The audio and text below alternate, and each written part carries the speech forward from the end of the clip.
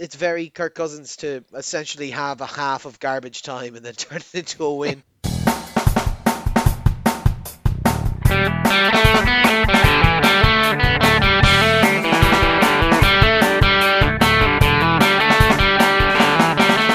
Hello and welcome to All Four Quarters, your one-stop shop for news, views, and overreactions to all things NFL.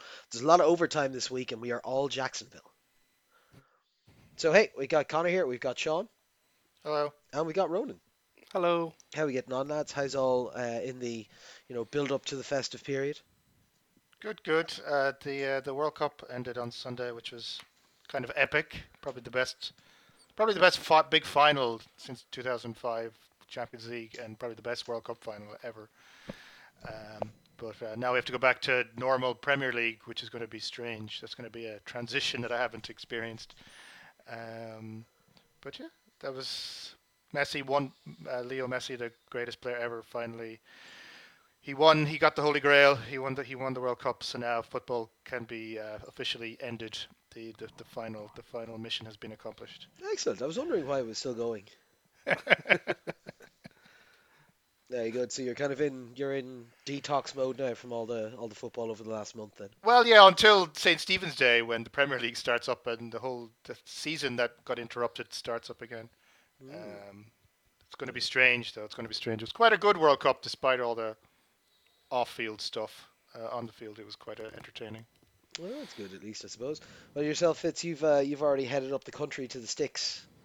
Yeah, back in Cavan, so enjoying the quiet and all that kind of stuff. So, yeah, nothing too exciting back here so far. Just been catching up on a bunch of TV and podcasts and articles and stuff like that. So, as we get further into the week, there'll be more helping out, whatever like that, and more of the family showing up. But for now, it's pretty quiet. Yeah, very good.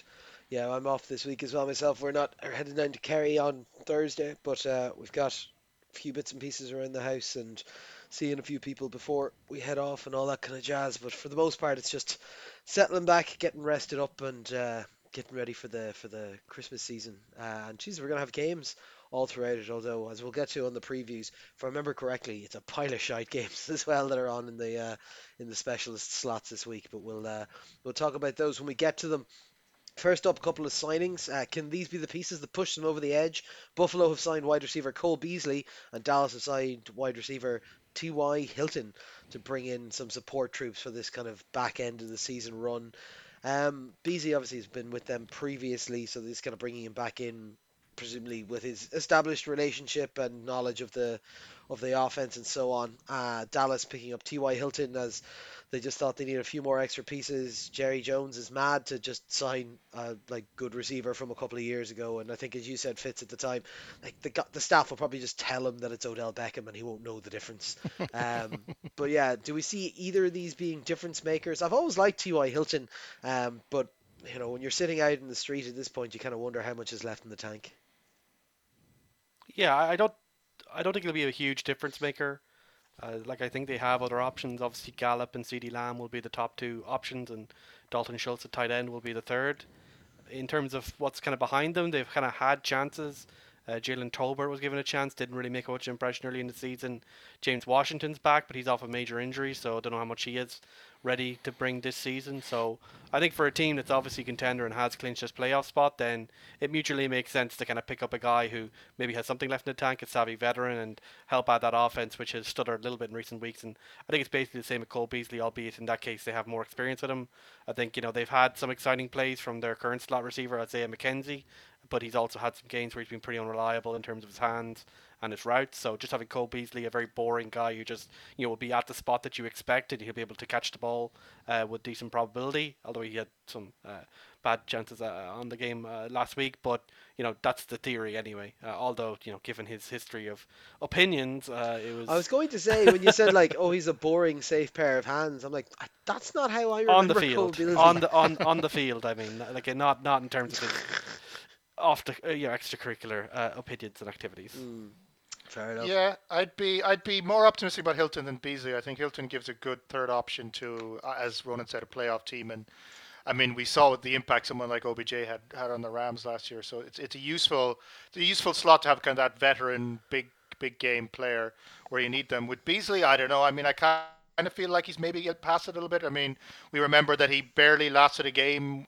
with the Bucks earlier this season, and he only caught one pass, I think, in the Dolphins game at the weekend. So, I mean, I don't know how useful he really is going to be. But again, I mean, a useful veteran who knows the system is probably more positive than negative. But I would see probably Hilton more likely to make an impact down the stretch. Yeah, yeah. We've had a couple of injuries around the league, so we'll start with kind of the big ones.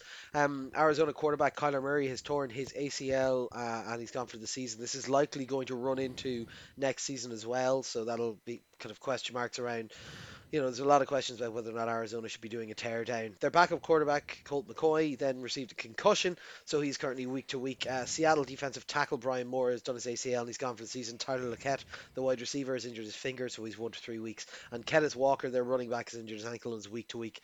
Jacksonville offensive tackle Cam Robinson has done his meniscus and is gone for the season. Indianapolis running back Jonathan Taylor has injured his ankle and is gone for the season. And LA Rams center Brian Allen and wide receiver Ben Slonak are both injured their calves and are done for the rest of the season. So these are, you know, I suppose there's a difference here between the teams that will be playing in January and February and those that won't. Uh, the majorities, I'm not sure, outside of maybe Jacksonville, if any of these teams will be. Yeah, like look, like I think obviously the big one is Kyler Murray, which we just about missed last week. We were kind of still waiting to see what the story was, and obviously this week Colt McCoy got the concussion, so Trace McSorley came in and might be playing this week, and that's not great for Yeah, Arizona in what's been a pretty it was bad not season.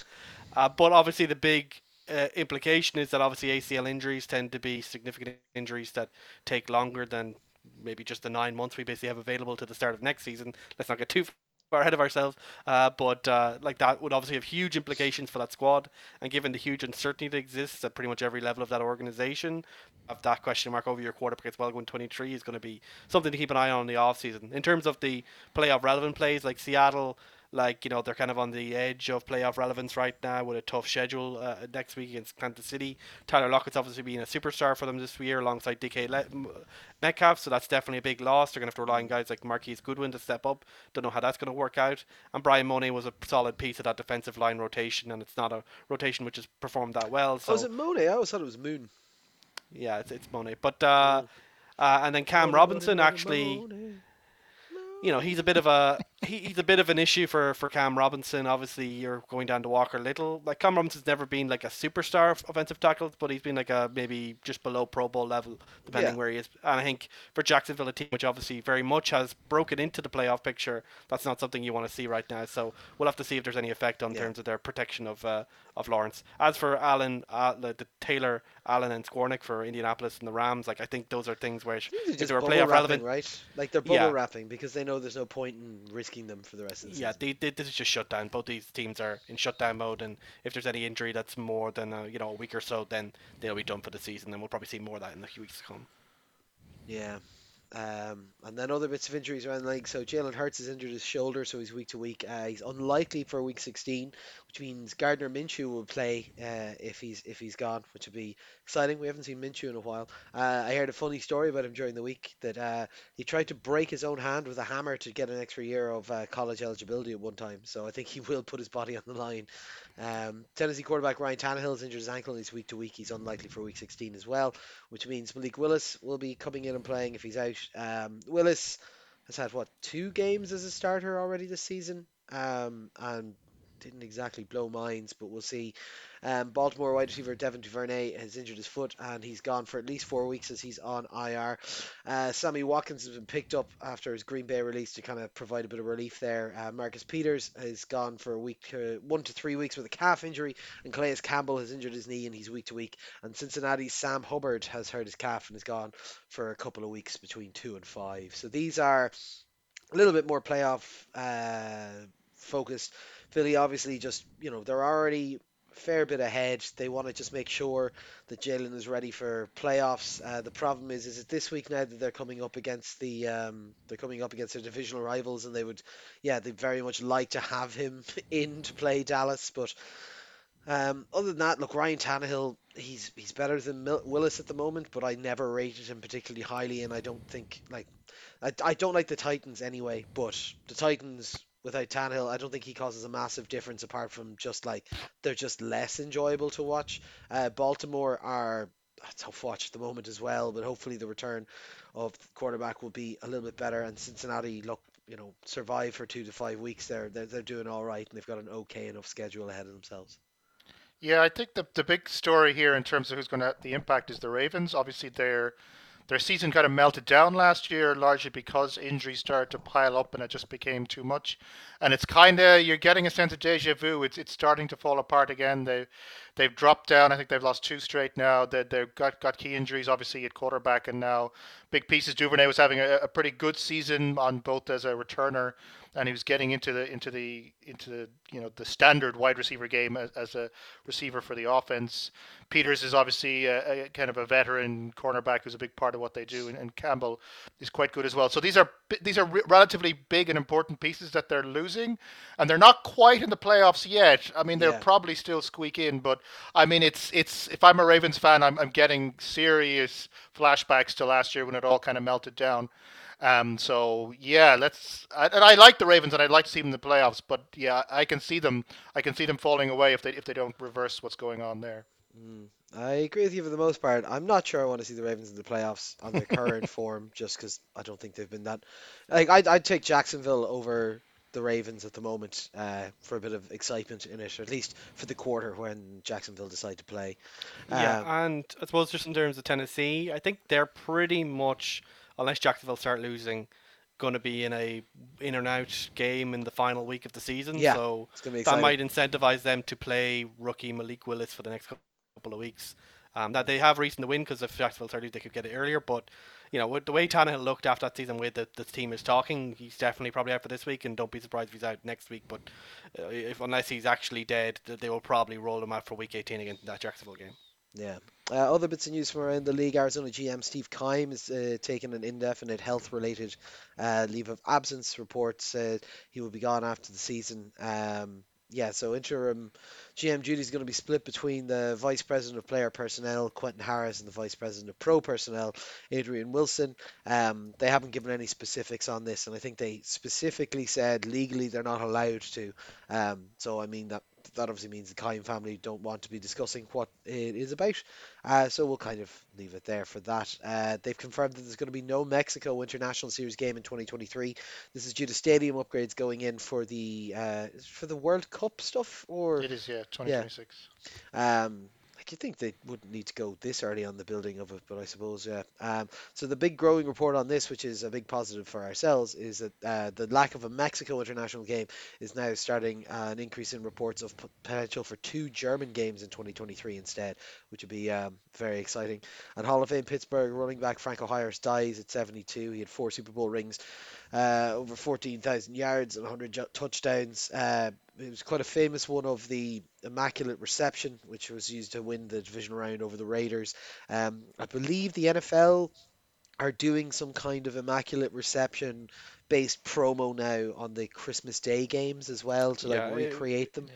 it was coming up to the 50th anniversary of the Immaculate Reception this Mm. weekend, so they were going to do it for that. And I believe also there was an induction of his jersey, I think, into the Hall of Fame as well. So obviously, a player who was associated with one of the most dominant, franchises, Yeah, sorry, one of the most teams during that period, like Pittsburgh, they were absolutely unbeatable, albeit a lot was at their defense. Franco Harris was the engine of the offense. Your opinions on Terry Bradshaw may vary. It's been 50 years. You can probably lead him at the door, but obviously, he's a guy who had over 14,000 yards, over 100 touchdowns. And obviously that play is the kind. The Hall of Fame is about the greatest plays, the Immaculate Reception. Obviously, 22 seconds left in the game, the ball ricocheting off a defender right into his hands, and he goes for the touchdown to win the game. Those are the kind of things that only happen once in a blue moon. So obviously, a guy very important to the history of the NFL. As for yeah. the Steve Keim situation, like, look, I think we all know where this is going, and probably the head coach where this is going as well. Like, this is a team that is very much on the precipice, probably, of a major change. But obviously, the health-related reasons probably means at least that will be the team will be forced to do that in a more sensitive fashion than perhaps usually occurs. And more Germany football certainly won't say no to that. Oh yeah, yeah, 100%. Preferably not in Frankfurt. And on that lovely note, we'll go and look at the games from last week. So first off, and much to Sean's delight, Indianapolis at Minnesota, 36 to 39. Minnesota pull off the biggest comeback in the history of the NFL. A 33-point deficit was overcome as Indianapolis just Frank, just fucking blow it. Like it was awful. They had Minnesota could lead, they had 4 turnovers, two for a touchdown. Cousins then got hot by the end. Like by the end of the game, what 460 yards, 4 touchdowns, 2 interceptions. Like this was an interesting one because it didn't all go through Jefferson as you'd imagine. Jefferson got his over 100 and a touchdown, but it was that Osborne had 156 and a touchdown. Cook nearly 200 yards and a touchdown. Like it was remarkable because this was it 33 to nothing at the half? Am I right in saying that? Yes. Yeah, Like yeah. yeah, so 33 to nothing at the half. Everyone is making Jeff Saturday is unbeatable on a Saturday jokes online and isn't it amazing all that kind of stuff. And then he just actively like coached to not lose from a 33 point up position. Like it was maddening. Like he coached scared. He didn't want to take any risks. It was awful, frankly. And like yes, it wasn't that their offense was churning. It was that they were able to be kind of their defense was doing good and they were getting turnovers and Cousins was making mistakes and things like that. But like oh, well done to Minnesota. Congratulations on a very good comeback. It's very Kirk Cousins to essentially have a half of garbage time and then turn it into a win. But like fuck me, how do you mess this up? How do you score 3 points in the second half after scoring 33 points in the first half? Like it was shocking stuff to me. But yeah, look, Minnesota looking a bit more swaggery here. The other thing just that we need because like we do need to also address the elephant in the room on this that this is not Minnesota versus the fucking Buffalo Bills or something, and that they Mm. got down and they had a talk to themselves and they climbed out of that hole. Like the Colts are terrible. The Colts are missing their biggest weapons on offense with Taylor going out injured. Like we're talking about a Matt Ryan with 180 yards led offense here, and they dropped to 33 behind. Like that is not the sign of a winning team. And yes, they came back from it out of an incredibly lucky set of circumstances. Because even in the comeback, we had Kirk throwing another stupid interception. We had was it a turnover on fourth down that failed as well. But like Hmm. this was well done, big comeback. You got out of there, you skin of your teeth. Feel good for yourself. You should never have been in that situation, and this is not a spot that this is not a team that is doing this against another team. This is not a team that's going to the Super Bowl. I 100% agree.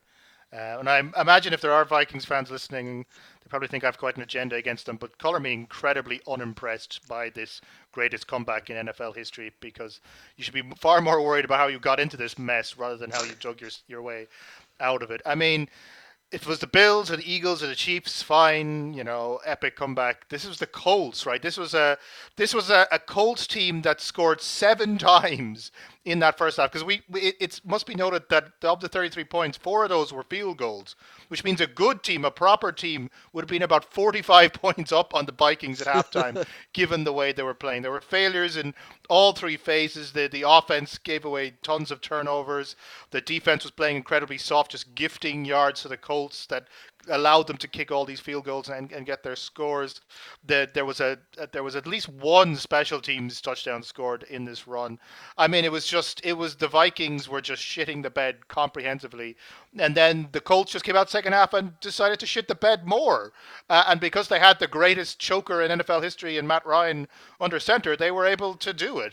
And I mean, the fact that Cousins throws there's two turnovers and Cousins plays pretty underwhelming even in the middle of an epic comeback. The fact that their skill players are not having the greatest day even though they're maybe racking up the numbers. I mean, Thielen was anonymous for most of the game.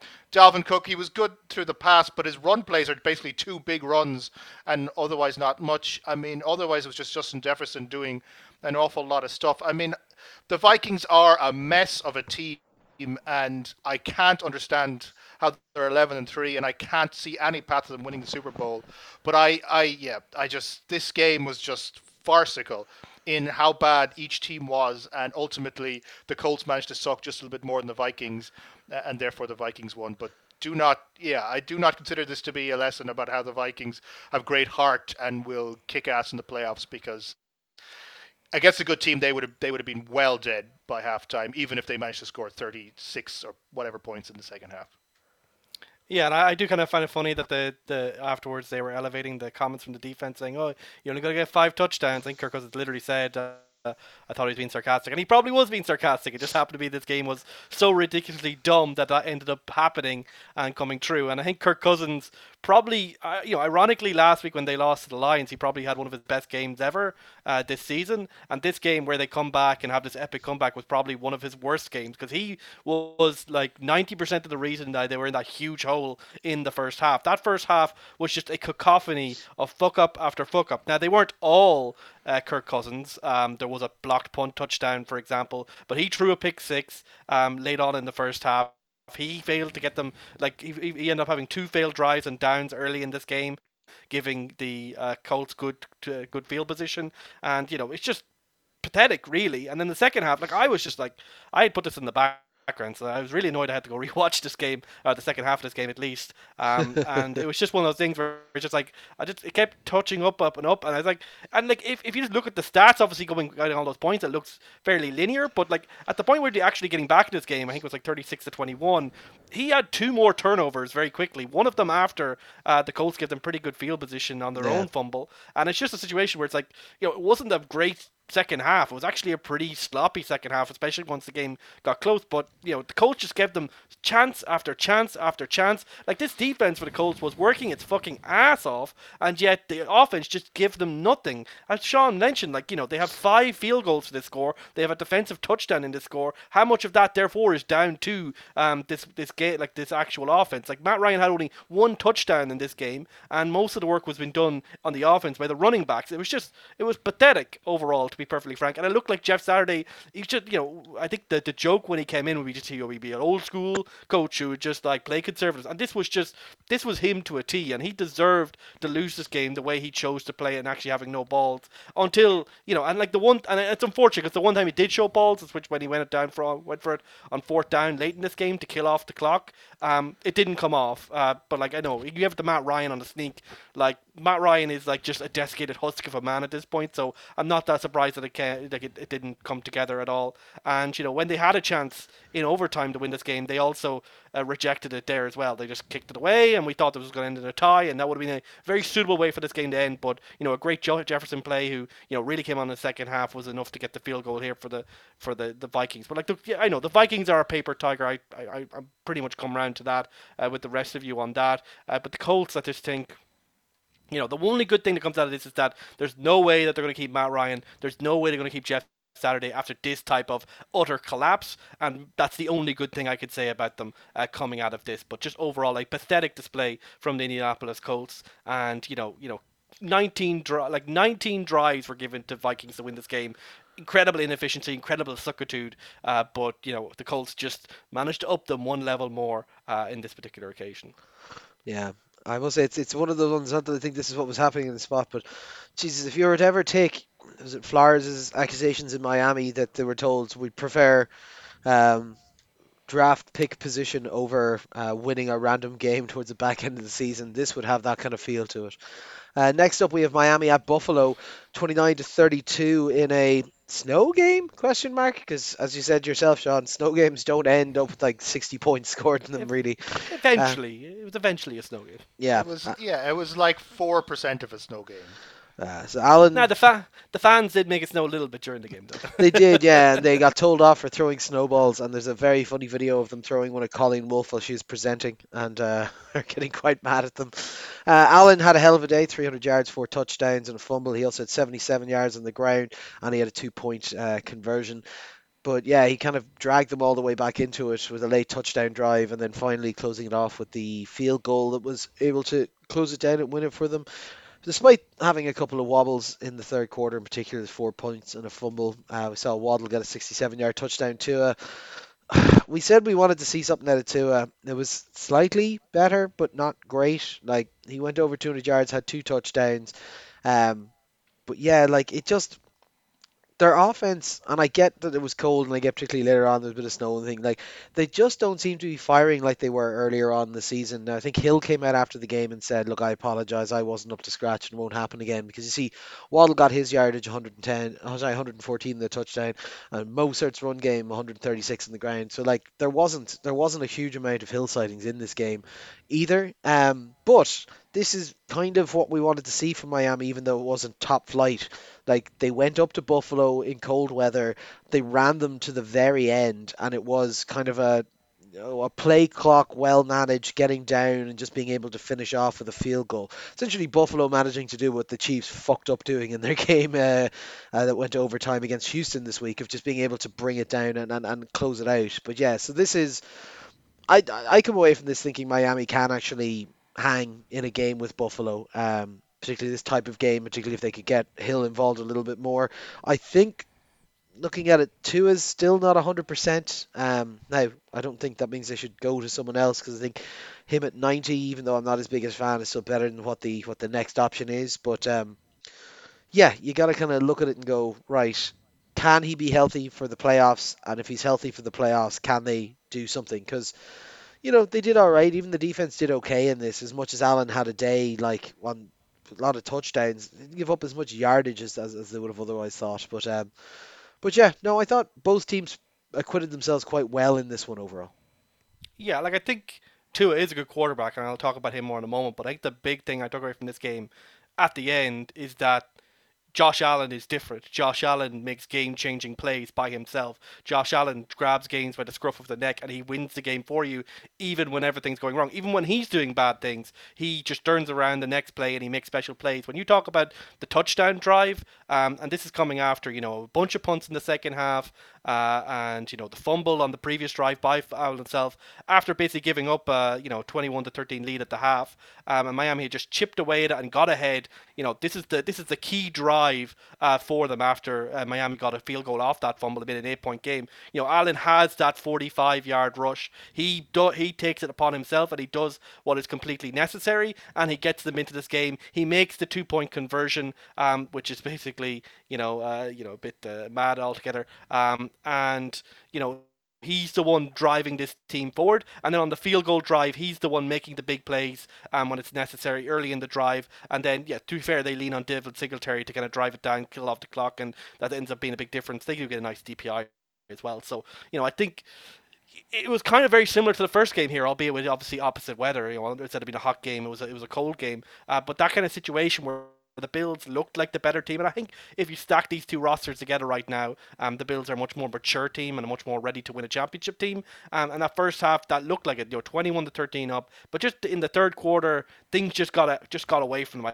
I don't know what defensive adjustments Miami made, or whether it was just a situation where they were comfortable, maybe a little bit more conservative. But I think the biggest strength and weakness of the Bills this season is that they have to rely on Allen to do the things to win these type of games. But that's why you have Josh Allen. That's why you have him in there and doing these things. Whereas on the other hand, for Miami, it's not a conservative play, because obviously you have Jalen Waddle, who it's kind of funny with the Penguin celebration that he was much better in the cold. But anyway, him and Hill are obviously such dynamic playmakers that Tua only needs to get it to them. But Tua, to be fair, after a couple of really tough weeks, just getting back on track and having a solid game here and not making mistakes and not turning the ball over, I think it's just a huge step up against a defense which, even without Von Miller and players like that, it's still a solid defense. But I think the other good thing for Miami is that this is coming from the wider Shanahan type system, which traditionally has been very good at running the ball, albeit I think some teams have cottoned on to that in terms of defensive schemes. But to get Raheem Mostert basically by himself get over nearly 140 yards,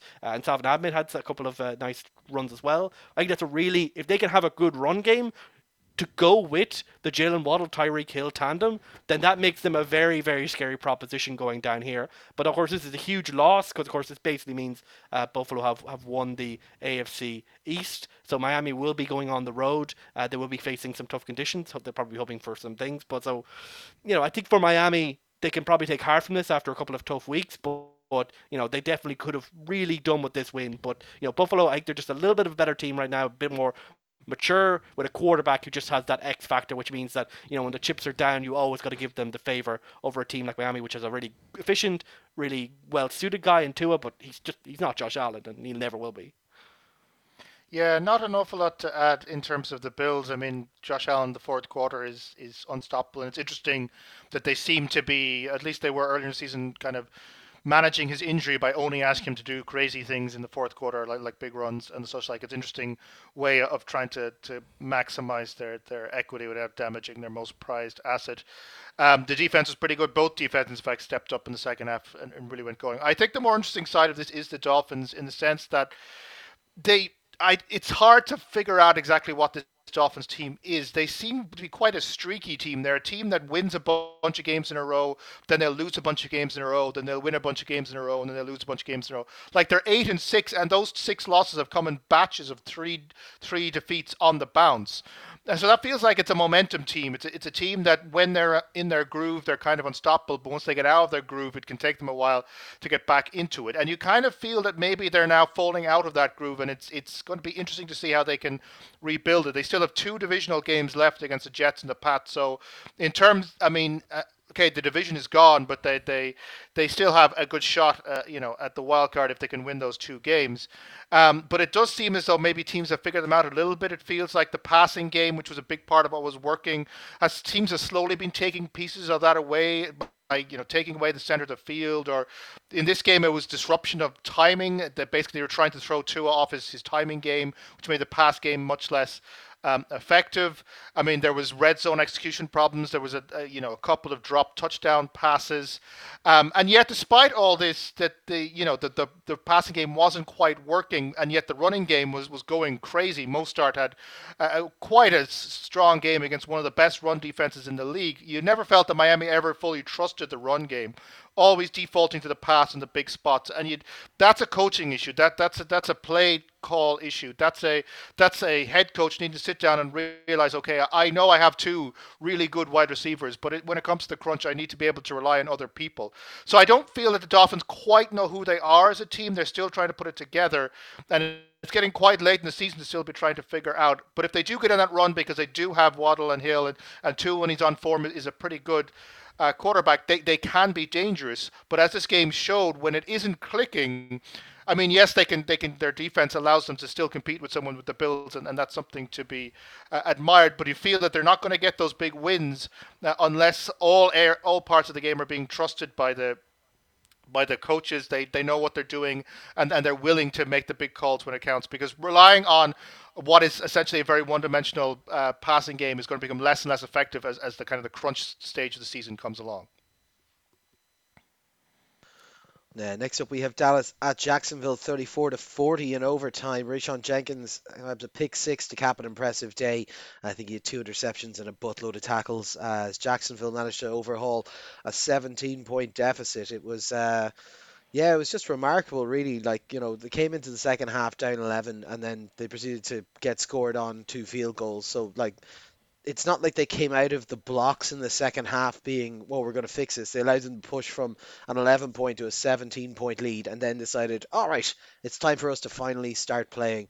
And this seems to be a bit of a recurring thing with this Jacksonville team at the moment, that I don't know why, but Trevor Lawrence seems to only be able to play one incredible quarter per game, and this was it. He just decided to go a little bit crazy in it. Etienne at 127, Lawrence 318 yards, four touchdowns, and an interception. Like Jones went over 100 and three touchdowns. Kirk nearly got to the 100 mark. It was great, and the Jacksonville defense started to step it up as well. They really kind of shut down Dak, shut down his legs, as well as holding the run game in check for the Dallas Cowboys. But yeah, it was almost like complacency is how it felt when I was watching it. It felt like Dallas were kind of like, well, this is done, and they were just, meh, we don't need to focus on this anymore. And Jacksonville just kind of went, now is my time to strike, and then just started putting it on them really, really quickly. And that wasn't, without mistakes during that period as well. Like, yeah, it just like it feels like they should have like they gave Dallas several opportunities to just, you know, close this game out. They fumbled it with what 2 minutes left or something along those lines, and all that Dallas could manage to do was three plays for no yards and punt it back to them and let them get the field goal. Like there were several opportunities not outside of just the general, just score some fucking points and continue what you're doing up to that point, where Dallas could have just shut this game down, but they made mistakes in those spots, and questions have to be asked about some of the decision making during that period as well. Like if you look at that series following the fumble, just in particular, it was okay. Our run game has not been working very well. Let's run for -3 yards. Okay, let's just do a short run up the middle for 3 yards. So now we're just at net 0 yards, and then an incomplete pass, and we're punting. Like, how is this showing any balls? Like, there's 30 seconds left in the game. You're ahead by a field goal. Like, just do something. But yeah, look, this is a great win for Jacksonville, particularly in overtime. Very exciting, kind of bit of a shock to everyone involved. But I put a lot of this on the Dallas coaching, Sean. Yeah, I mean, I'm getting a little bit worried about the Cowboys. I was very up on them 2 weeks ago, and they were on great form and possibly looking like the best team in the NFC. And now they've had two back-to-back really poor games. This game not quite as kind of consistently poor as the Houston game, but definitely at the end they really, I mean, they beat themselves in many ways. They have this vulnerability to bad mistakes that the Cowboys seem to have had as a franchise for at least 20 years. And it's kind of becoming their identity, is that no matter how talented this team is and no matter how good they look, they're always just one mistake away from fucking everything up. They have that mistake in them, and teams should expect that from them. Here, I mean, they were. Dak was a bit uneven, but things were going fine. They were basically in a position to win this game, especially at the end of regulation when they were that field goal up, and they basically just needed to make the Jags use up all their timeouts to run the clock down as much as possible, and to rely then on their defense to hold it out. But then they go throw a stupid incomplete pass that gives the Jags an extra timeout, gives them an extra 40 seconds on the clock, which is enough for them to kick the field goal. And then in overtime, Dak throws an interception that kills the game. Now, you could talk about these being unlikely things to happen, but you could also talk about them as being mistakes that were avoidable. This was a very avoidable defeat Mm. for the Cowboys. And you've got to worry about, we get to the stage of the season, you start talking about killer mentality or championship mentality, and you wonder the Cowboys letting games like this slip proves that maybe they're not going to be the force that everyone thinks they are in the playoffs. They're also, I think, starting to hurt a little bit on the injuries defensively, especially. I think they're starting to lose some big pieces, so you'd be worried about there. I mean, they're still a dangerous team, they're still a talented team, but I still think it's probably the same old Cowboys we've seen for the past few years, where they look really exciting in their best moments, but you just know the worst moment is just around the corner, and eventually they'll make some mistake in the divisional round, and they'll go out to a team they should have beaten. In Yeah. terms of the Jags, I mean, it's a very exciting place to be. This team is slowly coalescing. Doug Peterson is doing a very good job coaching to bring the maximum out of this team. I mean, I think you were a little bit harsh with Trevor Lawrence. I think he's at the moment he's in quite good form, and he actually shows what good hands-on coaching can do as opposed to the Urban Meyer fiasco. His last 6 games, the stats are kind of off the charts. He's 70% passing. He's 14 touchdowns to 1 interception. I mean that's MVP or close to MVP levels of play. The defense is maybe not as strong as it could be. They're more kind of focusing on being a turnover machine versus kind of a yard or play stopper type thing. That they're more about trying the explosive plays to win. And in this game, it worked out. It can work. It doesn't always lead to great success in the playoffs. You more want a reliable team to do that. But you think about the Tampa Bay Bucks 2 years ago, their defense was all about explosive things that can turn the game, and they can turn playoff games. But the big news for the Jags is that suddenly the AFC South is wide open, and they are in a very, very good chance of winning from a season that was petering out to nothingness as little as 2 weeks ago. Now they are in a very real chance of winning their division and making the playoffs. 538, the stats website has them in terms of the analysis, has the Titans at 57% to win the division and the Jags at 43%, which is a very good place to be for a team that was a 2-win team or something last year. So it's all looking good for the Jags. The real problem with them is consistency. They tend to have one good game and then they tend to suck the next week. The key is to get those back to back. But think it's starting to come together, and they are one of those exciting teams along the Lions and Jets, exciting young teams that I'm interested to see where they end up. Well, this is the thing. So we've got Jets, Texans, and then it's them versus the Titans. So the one game in it will come down to that. I think we're looking at a Week 18 Yeah. decider. Well, that's the thing, Definitely. because similarly, I think the Titans have the Texans and the Cowboys, and so like say Cowboys are running in form and they get they get done, that it's definitely a one. And even if it's not, I think the head-to-head means that the week 18 can decide it anyway as well. So it's going to be quite an exciting lineup for them coming ahead. And yeah, look, I'm not trying to badmouth Trevor Lawrence. I think he's playing excellently, and I think you're seeing huge improvements from him this year. But yeah, it's a consistency thing. It's that he does it in little streaks, and then he'll just freeze up for a quarter as well. Like not like terribly, not that he'll just throw a bunch of picks. Just it'll be very little for a while, and then it'll be a whole lot of good, and then it'll just be all right. I'm just going back to sleep for a bit. Um, Next up, we have an NFC East game. The Giants take on the Washington Commanders in a repeat of the draw from 2 weeks ago, and in a manner of speaking, it kind of shows the pointlessness of bye weeks, as the team that had the bye week has lost. The Jets 20, the Washington Commanders, the Commies at 12. Justin Thibodeau has a touchdown, a fumble, sack, 3 tackles for a loss. Just pretty much a cracker of a game from him. He leads that New York defense, which had 2 fumbles, 3 sacks, and 4 tackles for a loss. For they allowed 11 points, so 8 points less than the last game, and even then, like that was a low scoring one. It was what 1 and 11 on third downs. That's absolutely madness. Um, so Jones went for 185 and Saquon had 121 and a touchdown on the ground. It was exciting. Heineke had 250 or thereabouts, a touchdown, but 2 fumbles and was a bit sloppy.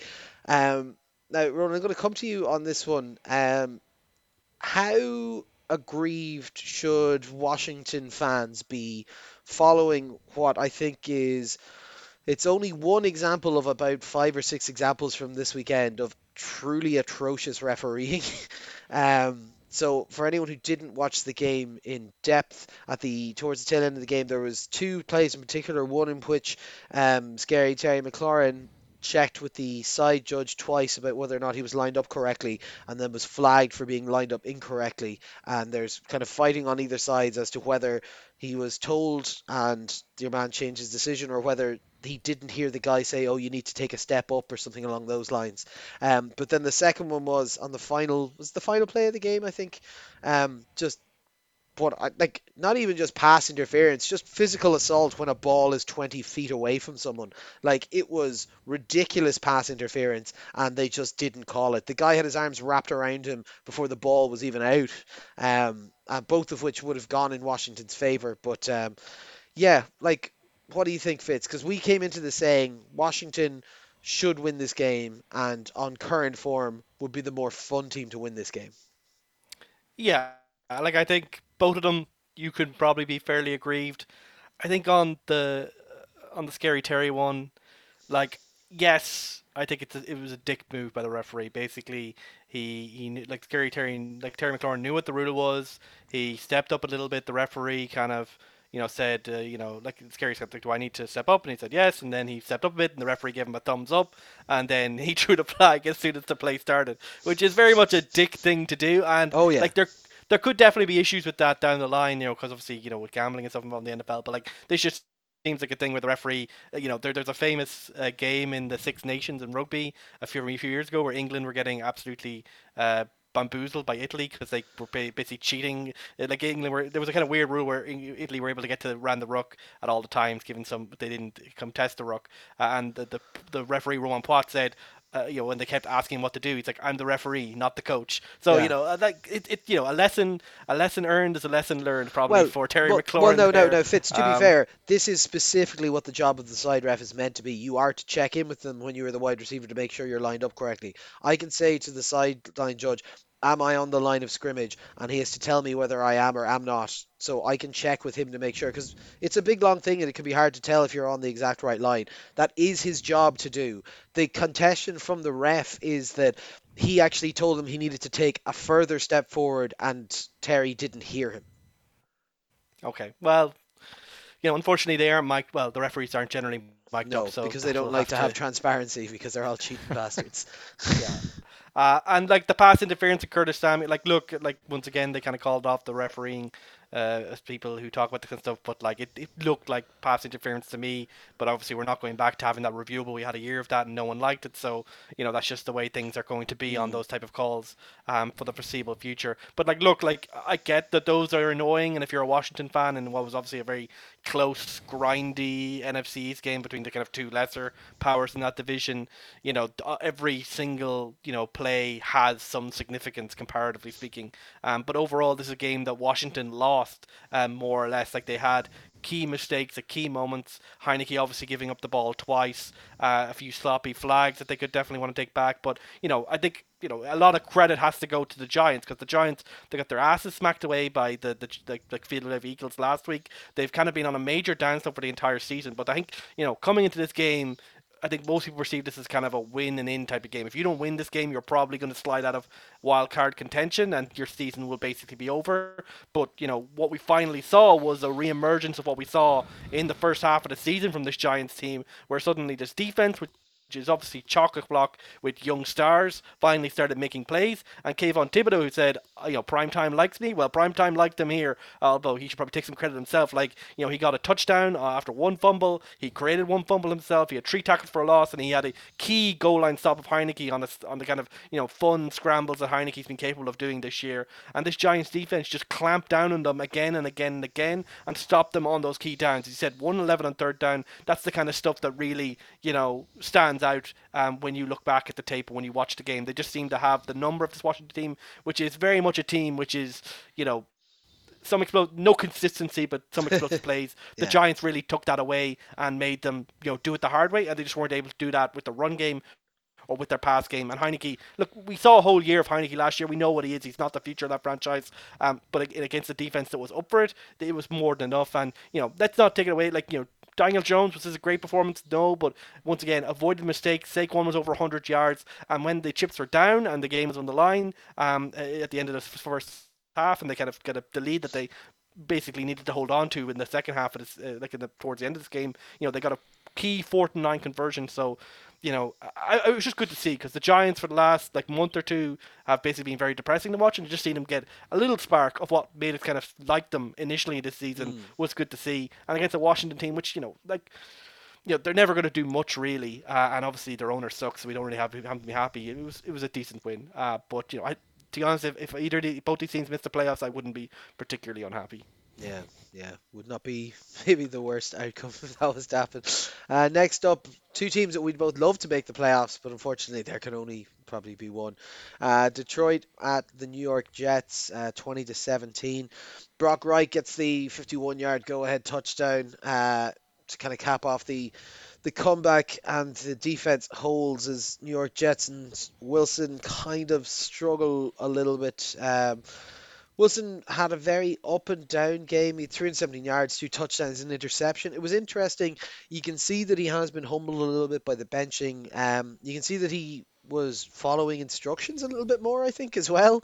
But also that like he does just have that inconsistency in his passing game of he was taking a couple of shots, and you could see that like there was certain shots that Mike White would make if he was in this game, and Wilson was not making, which was a problem. This game kind of played out how we said in the preview we expected it to play. Of like we saw the Jets defense play really good and keep them in this game. Like this is a Detroit offense that has been scoring lots, and they held them to 20, and they actually had them held to 13 until there was 1 minute and something left in the game, maybe 1.5 minutes left in the game. So like they did what they could with it. The Detroit Lions defense actually played up a lot more than I was expecting. They have been a little bit more consistent the last little while, but yeah, they got 4 sacks, 7 tackles for a loss. Like they hassled Wilson. They made sure that he wasn't able to kind of set himself. It wasn't quite a seeing ghost Sam Darnold kind of setup, but you could see that they were keeping him a little bit off his center. I don't think I, I don't think that Wilson has done enough in this to try and argue his way back onto being the starter. I think there's a strong chance that he will play a second week due to. I think Mike White literally has broken ribs, so it'll probably be another week before he's back out there. But from the Detroit side, it was good, I suppose, to see like Goff had not as good as a standard day, but still 250 yards, two touchdowns. Their run game was held mostly in check, but like this is an elite defense they're playing against. As much as it's the Jets and they're kind of pushing for playoff relevancy, this defense is an elite playoff level defense. And it's great to see Detroit being able to put up 20 points on it. And it's great from the Jets side to be like, okay, look, we are at the point where we can take Detroit is what the second highest scoring offense this season or something along those lines. Maybe it's even the highest scoring offense. And the Jets can look at this as a building block and say, okay, our defense is so good that we can hold them to 13 points until there's a minute left, 20 points at the end. All we need to do as a team to progress is get someone in here that can score 21 points. I don't think that answer is Wilson. I'm not even sure if it's Mike White, but I think if Mike White was in this game, there's a strong chance that the Jets win. Yeah, I mean, I think both teams can take positives out of this game. I mean, certainly the Lions win, maybe not as, I mean, I kind of expected them to be a little bit better, but this was a tough game against a tough opponent and they found a way to win, which is not something that we can say about the Detroit Lions an awful lot. And for the Jets, there's an improvement happening. The problem the Jets have at the moment is that the season is creeping towards its end. They're 7-7. They've a tough games left, and the AFC wildcard race is an absolute nightmare. So you have to worry if it's maybe kind of gotten away from them this year. But it's a young team, it's a work in progress. Things are going forward. I mean, in terms of the Jets, the biggest problem seems to, and I agree with you, the defense is really strong, really elite. They were doing some very nice things in terms of pressuring Goff, which is exactly what you need to do to Jared Goff.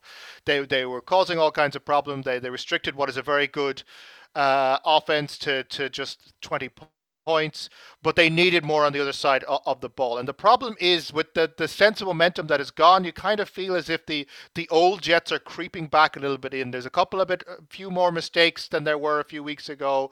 People aren't quite as certain as what they're doing. They don't have that self belief that this team had 4 or 5 weeks ago, which kind of feels that maybe this season is running away from them a little bit. The Zach Wilson thing was I thought he was mostly okay, probably better than I've seen him a few in his previous few starts. The Lions went out of their way to stifle the Jets' run game. The Jets basically didn't have a run game in order to force Zach Wilson into the game.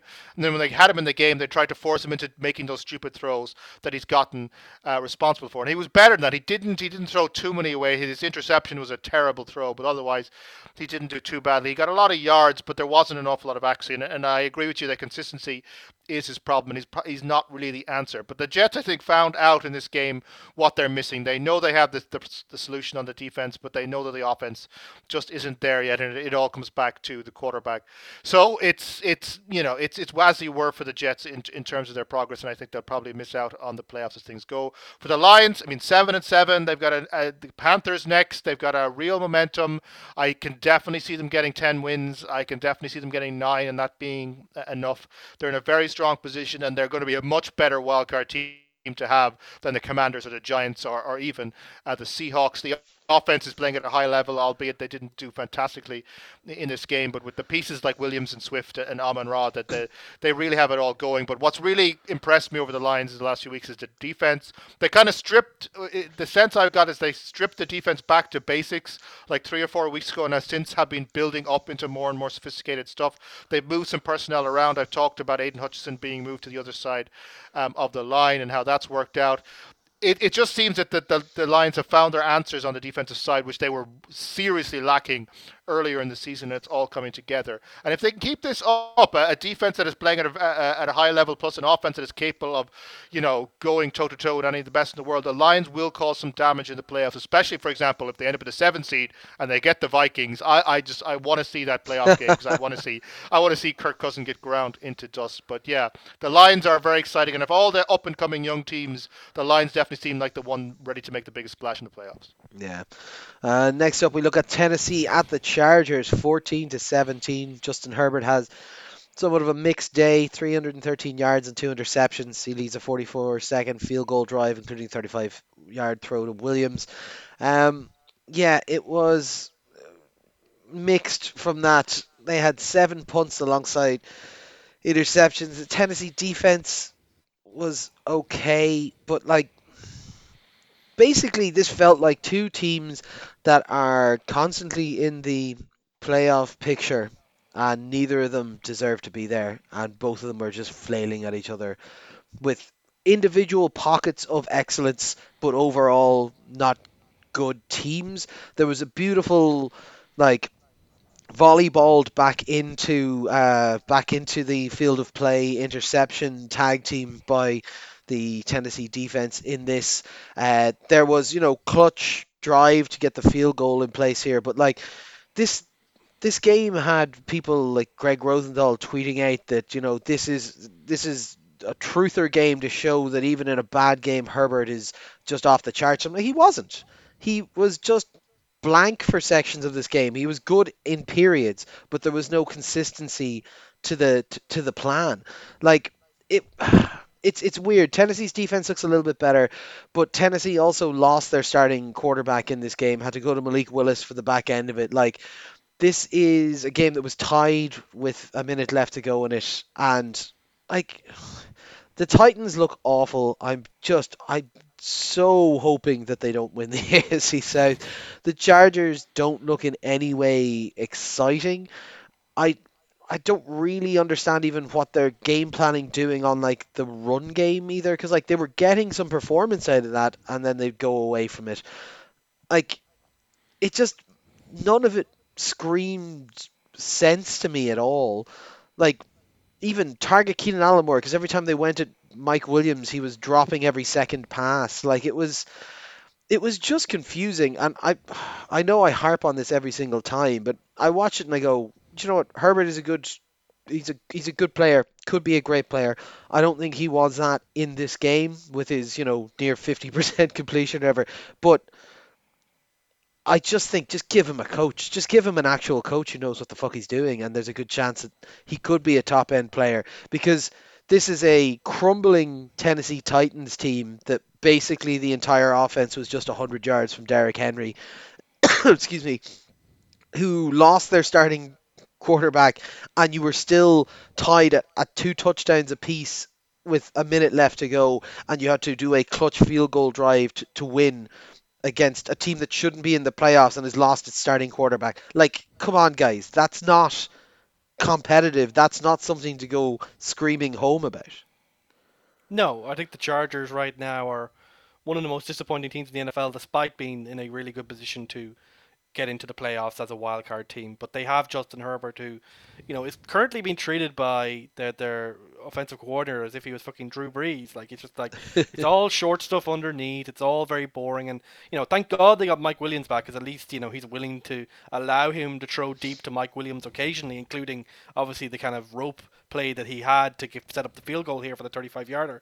Like those are the type of plays that we saw from Justin Herbert over the last couple of years. We're going, God damn it, this kid's amazing. Let's see more of him. Like even people who aren't fans of the Chargers, like yourself, Connor, like there's no doubt that when he was in a fun system like they had under Anthony Lynn, it was fun to watch the Chargers with Justin Herbert just slinging around and just doing things. And right now, it just feels like he's been put into a box that makes absolutely no sense for him. And it just I think Brandon Staley needs to pull the finger out and get a guy at offensive coordinator if he's there next year who actually can play into the strengths of Justin Herbert and stop pretending that he's Drew fucking Brees. He's not Drew Brees. He's got a rocket for arm. He's incredibly mobile. Why are you treating him this way? It doesn't make any goddamn sense. At the very least for the Chargers, at least their defense has somewhat shown up in recent weeks after being absolutely awful for the first half of the season. It finally feels that Brandon Staley has started making some adjustments to his scheme, which has really just been out-taught pretty much everywhere it's been brought to in the last couple of years from the Fangio tree, and he's finally getting some decent performances. So that's a positive, and if they can have a solid defense and with a Justin Herbert at the offense, they definitely have a shot. But yeah, it just still it's felt off all season, really, the last 2 years with them, and you just think there's so much more they can do, and it's just so fucking Chargers, right? Like it's just classic Chargers wasting a generational talent potentially here. We won't know until they get some good coaching there. As for Tennessee, look, I think Tennessee, they're really, if they make the playoffs, they'll have really ground their way to the playoffs here. Obviously, you mentioned Oh, Tannehill that went wouldn't be down. like them at all. Like, Yeah, well, like, look, this time they're really crawling to the playoffs if they make it, and I think Jacksonville, a team which is ascending, which obviously has a much brighter future ahead of. I think we want to see them in the playoffs to see what they can do.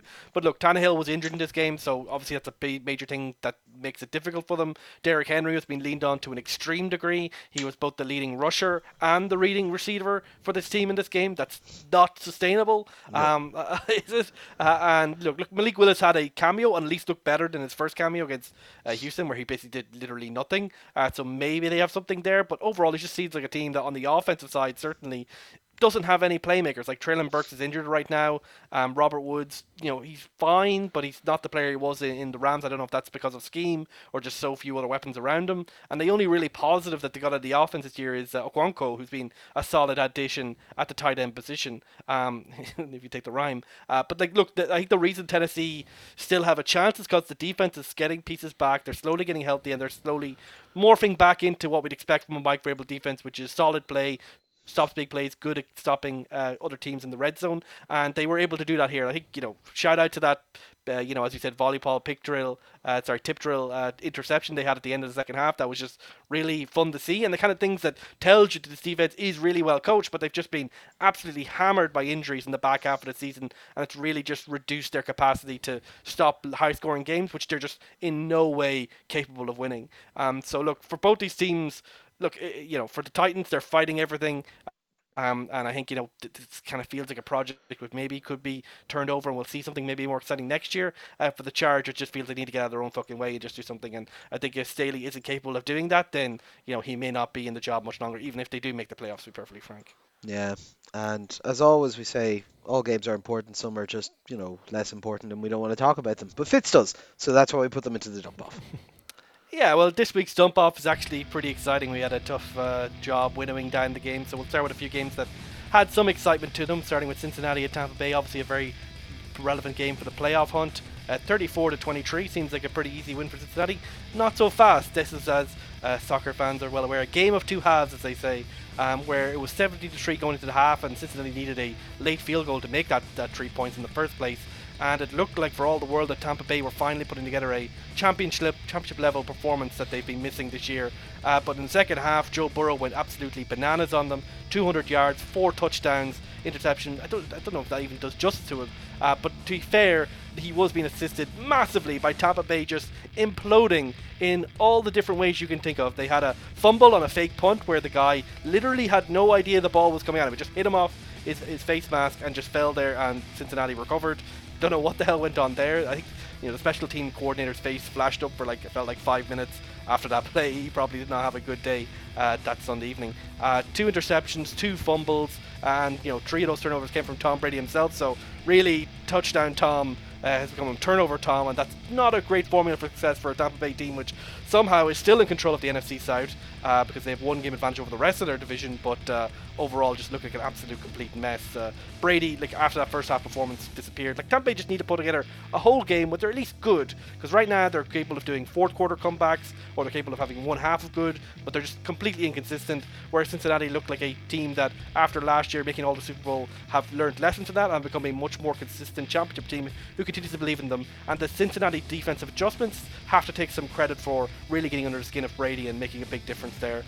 Though, as I said, Tampa Bay's defense didn't shower themselves with glory, since they had a big play on 4th down for a sack that was turned over by a flag. So overall, just a disastrous day for Tampa Bay. Just stop kicking yourself, please. I don't even know if I want them to lose the NFC South, because the rest of them are bad, just as bad, as I'll talk about in a moment. Next up, New England at Las Vegas, 24-30. Even thinking about this game makes me feel like I'm losing brain cells. The Indianapolis-Minnesota game was dumb, but this game was even dumber somehow. The ending of this game was genuinely inexplicable, where for some reason Ramondre Stevenson, who was just taking a draw play so that they could take it to overtime, decided, you know what, I'm just going to shovel pass it back to Jacoby Myers. And Jacoby Myers is like, what's happening? I have no idea. And Jacoby Myers is like, okay, I'll lateral the ball over to my quarterback, right? My quarterback is going to be great when he's 10 yards behind the play and can't throw the ball anymore. But instead of throwing it to his quarterback, he threw it to former New England Patriot Chandler Jones, who caught the ball. The ball went straight to him, and the only person between Chandler Jones and the end zone was Mac Jones, and he trucked the fuck out of Mac Jones. He just looked like he went down like a bag of potatoes, and this was a buzzer beater touchdown. If they had just literally tackled Chandler Jones, it would have went to overtime anyway. Just one of the most ridiculous endings in NFL history, right up there with the Miami Miracle that New England were the victim of a few years ago. Actually worse, because New England just, like, it wasn't planned apparently, it was just a dumb decision by Stevenson and Myers at the time. Belichick's, reputation as a coach probably in tatters maybe from that one play alone, but probably the blame can be laid on, the offensive coordinator brain trust, whoever the fuck that is, between the former special teamer and the former defensive coordinator, who with his love for pencil pensier bullshit. But anyway, this was only set up because Vegas themselves had collapsed earlier in this game. They were 70-3 up at the half. They seemed to have a solid thing going with Jacobs, and they were spreading the ball around, but they just stopped playing in the second half. Carr just went MIA until they had to get themselves a touchdown to make this a score game after going down by a touchdown late in this game. And the touchdown itself from Keelan Cole could easily have been turned off. I don't know if that was a touchdown or not, based on the replay. I think it might have been in. It literally came down to, is the chalk smudged or not, type of arguments.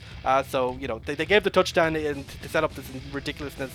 The only good thing for New England is that, except for his stupid mistake at the end, was that Stevenson came back from injury, had 172 yards and a touchdown. But just both these teams are really, really dumb, and while I expect that from Vegas, I expect better from the New England Patriots. And Vegas, if you can just throw, I don't care if Devon Adams double cover, just fucking throw the ball, so you have something behind Josh Jacobs.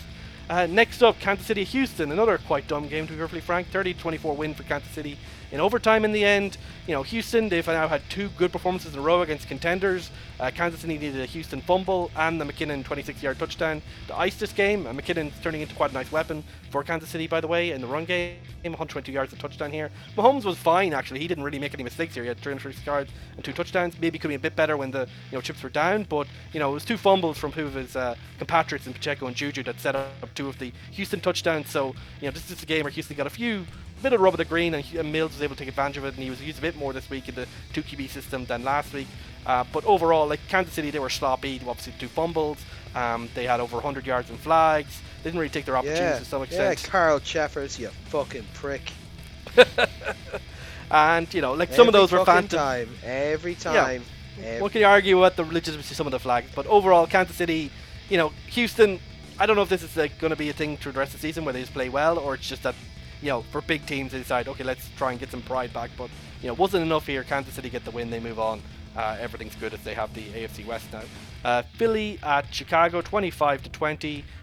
Philly made to work surprisingly hard this week, as they were kind of really struggling in the first half. 2 interceptions from Hurts, but to be fair, he came back in the second half, really put his body on the line. He got 3 touchdowns, albeit most of those were just kind of 1-yard rushes on the goal line. But he obviously picked up the injury here, so that gives you an indication of how much he was having to kind of take risks that he usually wouldn't have to take them, and they were missing field goals as well, which didn't help. And just the Chicago defense, which has been kind of terrible really for multiple weeks, finally did something here. And unfortunately in the end, the quality difference did matter, and AJ Brown and Devonta Smith ended up over 100 yards each. Brown nearer to 200 yards, to be honest. So fair play to Chicago, but didn't quite have enough. As for Justin Fields, he pretty much has to carry this entire offense by himself. 150 yards and 2 touchdowns in the pass game, but 92 yards rushing, including 1 rush that nearly was a touchdown, but it was just ridiculous Justin Fields magic bullshit that he's been doing all year. He's going for that, I believe, rushing record for a quarterback. He certainly looks like he can do it. And against the fearsome Philly D, which had 6 sacks, 9 tackles for a loss, fair play to him for at least going out there and trying.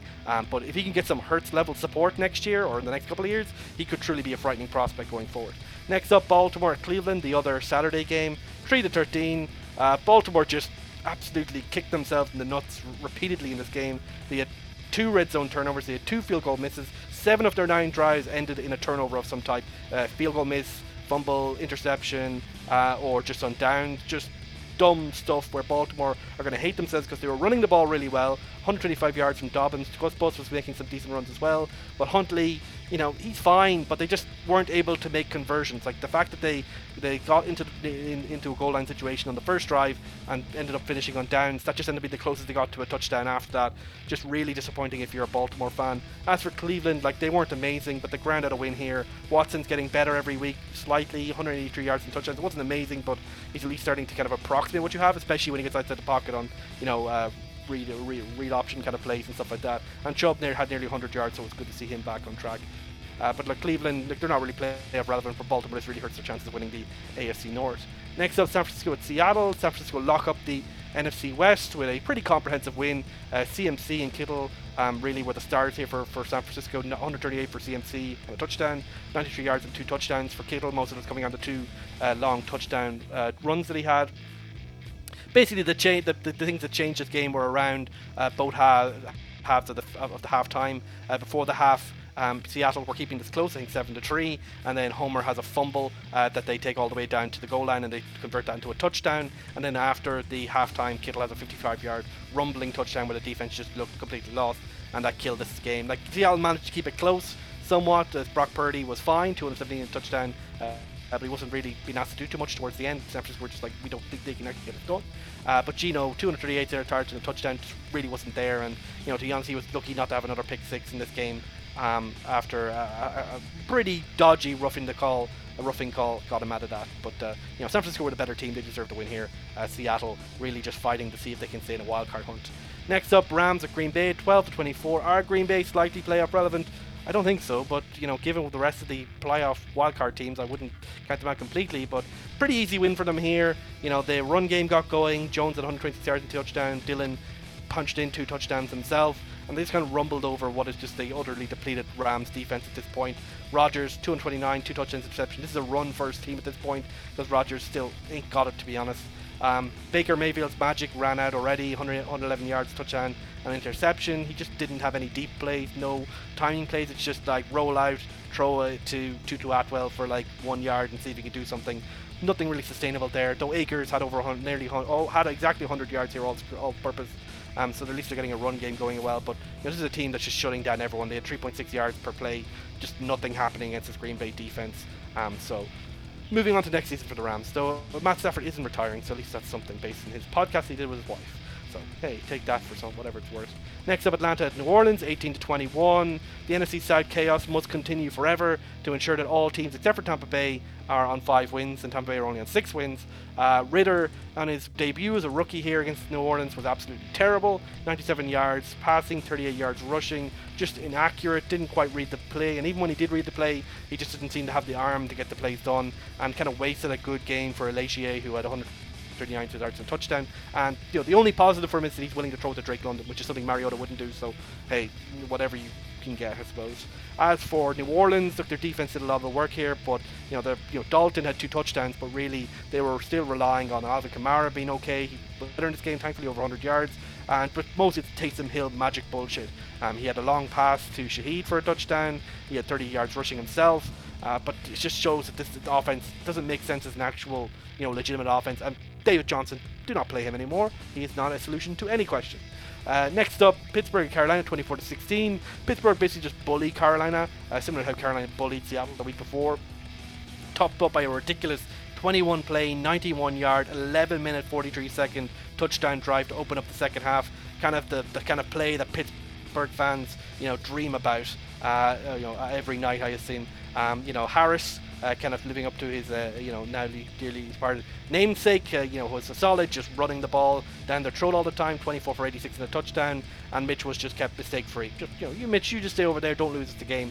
And I think that's interesting because on the other hand, Carolina have won a couple of games by putting Darnold in that position, by not putting the game on its hard, but Pittsburgh's defense basically shut down Carolina's run game. They had 14 rushes for 19 yards, and surprisingly, Carolina were not using their kind of heavy sets much, so I don't know what was the reasoning there from the head coach. But anyway, Darnold was the person who the offense's hand was in, and he had 225 yards and a touchdown, but ultimately just utterly struggled for consistency. Kind of looked like, say, someone like Zach Wilson, who he was replaced by. Just no consistency, no ability to move the chains, and in the end ended up being a big problem because the run game just wasn't there. But the Pittsburgh D gets a big win, and Pittsburgh's chance of staying above 500 are alive for another week. And finally, we end with the most irrelevant and most dumpy off of type of games.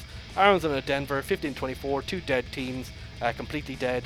Solid second half by Denver. They had 21 points, which for them is amazing, to be frank. Gives them a rare win as Rip had nearly 200 yards, touchdown, but also 2 turnovers, and that interception was in the red zone, so it's still not great. But look, he complimented Latavius Murray at 130 yards and a touchdown, so they got something going there. And his Arizona defense outside J.J. Watt padding his stats, who to be fair had a fumble and 3 sacks and 3 tackles for losses, really not doing much. Buda Baker, J.J. Watt, fair play. Rest of the defense, ugh. As for Arizona's offense, it didn't exist. Obviously, no Kyler Murray. McCoy goes out early. They have Trace McSorley going there, who threw 2 interceptions. So McCoy, to be fair, had an interception before that as well. This Denver defense, this is child play to them. They allowed less than 250 yards. It was really, really trivial for them. Arizona, obviously a team in need of major change. Denver, despite this win, probably could do with some change too. So that's the dump off for Week 15. Talk to you next week. So first up, we have Thursday night football. This is Sean's pick of the week. Another heartbreaker of just teams we like meeting each other at awkward times. Jacksonville at the Jets. We've gone for Jacksonville across the board, Sean. Yeah, so obviously, as I've been talking about these teams for a few weeks now, two exciting up and coming teams. The Jets were probably the team of about a month ago, and the Jags seemed like the team of now. Playoff relevant for both of them. The Jets 7-7 need to cling on. The Jags are 6-8. They're probably not going to get the wild card spot, but they want to keep pace with the Titans. The big question here is which unit turns up and which plays well. We know that the probably the strongest unit of all four is the Jets defense. We've been talking about how elite they are. The big question on the Jag side is how does this Lawrence-led offense deal with them? And it could be interesting to see. It could be a good test for Trevor Lawrence in terms of this development that I've been talking about the last 6 weeks and how good he's been to be up against a real elite defense and how he worked. He did pretty okay against the Cowboys defense last week, so I have faith in him in terms of that. On the other side, obviously the problems with the Jacksonville defense is it's not the world's best, but it does get turnovers, and that could be a problem for Zach Wilson because he does tend to be quite a turnover machine. He's humbling a little bit. He was a little bit more down to earth, a little bit more willing to take orders in the last game, but there's got to be a lot of expecting on him not to do stupid things and not to throw stupid balls away that the Jags will get. So ultimately, we've all gone for Jacksonville across the board, maybe because we think that these teams are in different places right now. We've talked about the Jets, their momentum being gone, and they're starting to lose that self belief, and they've had 3 or 4 bad weeks now, and it's not looking like it's turning around anytime soon. Whereas the Jags seem like they're on the up. The big problem with the Jags is consistency. They don't tend to win too many games in a row. So I would just as likely see this go the other way. And indeed, at the beginning, I did have the Jets ahead of it, but I think on form we have to go for Jacksonville to keep their run going and keep the pressure on the Titans. To be honest, I think this is a different question if it's not Wilson under center for them, but he is, and that kind of that makes it a bit of an easier decision for me. I imagine both defenses are going to have somewhat of an exciting day, but Jacksonville's offense edging it at the end. Next up, onto the Christmas Eve early slate. I hope you've done all of the talking with your families because there'll be a lot of football to be watching. Atlanta. Scott Hansen is my family. First up, Atlanta at Baltimore. So I'm behind in the picks game, so I've decided to go contrarian on a few of these that I think are close. So I've gone for Atlanta. The two of you guys have gone for Baltimore. Look, Lamar is meant to be back. Question marks over basically how healthy he will be. This is as we mentioned very earlier, much in the air right now. We have no idea. It's kind of 50-50. Baltimore have been battered by injuries and have not really been playing up to their level versus a kind of overall confusing and fairly mid-table Atlanta team who occasionally have bursts of exciting things happen, and obviously there's the wild card of the young quarterback who's in there, Ritter, and basically whether or not he can provide a bit of a spark. I could see this going either way, to be honest, but yeah, I think Atlanta maybe just about get around the corner, particularly if Lamar's not in. Yeah, I think this is a game where both teams would be desperate to get their run games going and have had some success last week in getting their respective run games going after, Atlanta's been fairly solid all season, but Baltimore's has been much more flaky. I think, J.K. Dobbins has come back and he's brought a real spark to the offense, and he's running really well, and Gus Bus is in there as well, and he's obviously the solid complement he's always been. So if Baltimore have their run game going, then I give them enough to at least be in there. Like the loss to Cleveland was truly inexplicable. They just kept hitting themselves right in the face, and against an Atlanta team which is capable of doing that, then it's kind of hard to see who will win this game. But I think we're giving Baltimore the edge just because they're obviously a more well-coached team. They're a more talented team. They have more class, for lack of a better term. But Atlanta could easily run it down their throat, make this a close, sloppy game, and then you never know what's going to happen. And the other real problem for Atlanta is that Desmond Ritter came in last week and looked absolutely terrible against, to be fair, what's a solid New Orleans defense now that they're finally healthy again. And in this Baltimore defense has really been not the problem really for Baltimore, and it's really a good defense over the last month or two. Ah, yeah, but So like, I don't really have that much faith missing that Ritter cornerback can. two, missing lineman three, like they're missing a few pieces now that might. I don't see like based on what I saw from Ritter, it was bad enough that I don't really have faith that they can have consistent go forward ball unless the run game truly just takes over completely. Yeah, it's a talent differential for me. I mean, the Ravens they're liable to lose games like this, and their season is beginning to crumble a little bit. And if they do lose to the Falcons, I think we can pretty much write them off. They're probably on a downward streak that will get them out of the wild card race. But I mean, when you're looking at the Falcons relying on Desmond Ritter and a run it down your throat approach, the Ravens have to be more sophisticated than that. They have to be better than that. And even with Lamar back or not back, you have to believe the Ravens are going to start winning games at some point, and this is the kind of get right game. The Falcons just don't have the kind of the wild card excitement, that kind of X factor that will shake the Ravens up. So I think the Ravens will. It'll be a gruesome game, but I think the Ravens will hold on. Yeah, I think the thing is, I don't see the Ravens as actually being that good at the moment. But yeah, next up, Houston at Tennessee. Sean, tell us about this Battle of the Titans. Yeah, so obviously, well, only one of these teams is Titans. The other team are normal human Texans. But remember, Um, things are bigger in Texas apparently. So So yeah, one of these grim AFC South games that nobody really wants to watch. That the Titans are boring, but with grinding it out, they have a game lead in their division that they need this win to hold them again. They'll probably go around Henry, especially with Willis in for Tannehill, who honestly hasn't looked all that impressive. But I mean, they have more talent. They do have better coaching. The Texans are a bit spicy of late. They've looked pretty good the last 2 weeks, but there's just yeah, I just don't rate the Texans beyond being an occasionally exciting team that will catch napping teams and give them a bit of a fight. I think that the Titans will be locked in because they have to win. That they know their margin for error is gone, and I think they'll just give it to Henry like 400 times, and that will be enough to beat the Texans. If Henry is a king, then the Texans are his vassal state. Um, So yeah, if King Henry has less than 200 yards, I give Houston a chance, but that has not happened for a while, so I'll probably give it to Tennessee. yeah, no, that seems fair. Although this is a Tennessee team that has been caught sleeping and a Houston team that has done some surprising bits, so there's always a chance. But yeah, to be honest, we won't know until next week because none of us will watch that game. Detroit to Carolina, we have gone Detroit across the board, lads. Look, this Carolina defense is looking a little bit better. The Detroit defense is looking a good bit better. The Detroit offense has been good all season. The Carolina offense is Sam Darnold.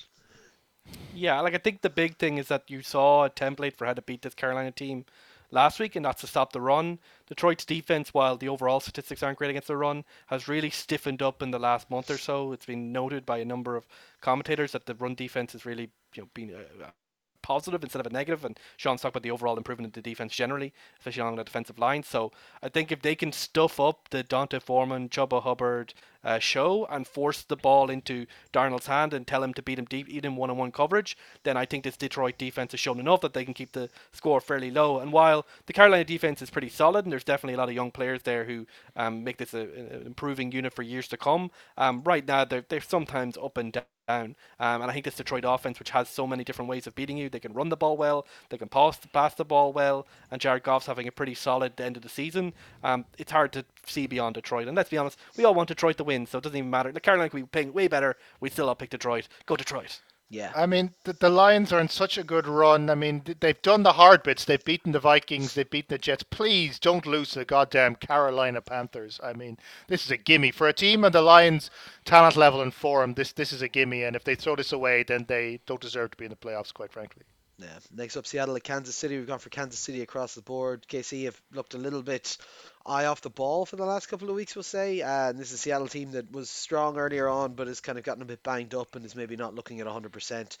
So obviously, questions are going to be who's going to step up for Seattle, given the couple of injuries that are there. What's this Kansas City at home thing going to look like? There's bit of a push of obviously McKinnon's done well the last couple of weeks, but also Pacheco's been getting a lot of the carries. So kind of what does that run game look like? And yeah, like I, it's hard to see the Chiefs making the same mistakes that they did last time, particularly because the fucking refereeing crew isn't the same one as it was last week. So that'll be a big plus for us. Yeah, that's the thing. Just as a side note, I can't get over the fact that it was fucking 500 yards to 200 yards of offense. Like that was what it was last week, and then it went to overtime. But yeah, look, this is a Seattle team that can get feisty. I do like Geno Smith. I like some of what they do. I also really am not happy with the Chiefs defense at the moment. I get the idea behind it, but it only works if the whole team is clicked on and is doing the full four quarters on offense, that style, which it hasn't been the last couple of weeks. So like I'm not loving it, but I still think that they will hold serve at home because they're kind of hoping for Buffalo to drop a game. Yeah, and I think like this is going to be a very cold game if far as I'm aware, and Yeah. obviously, I you think it's know, like minus 15 at the moment, expected on the morning of it. So it'll be a little bit warmer than that by the time it's on, but yeah.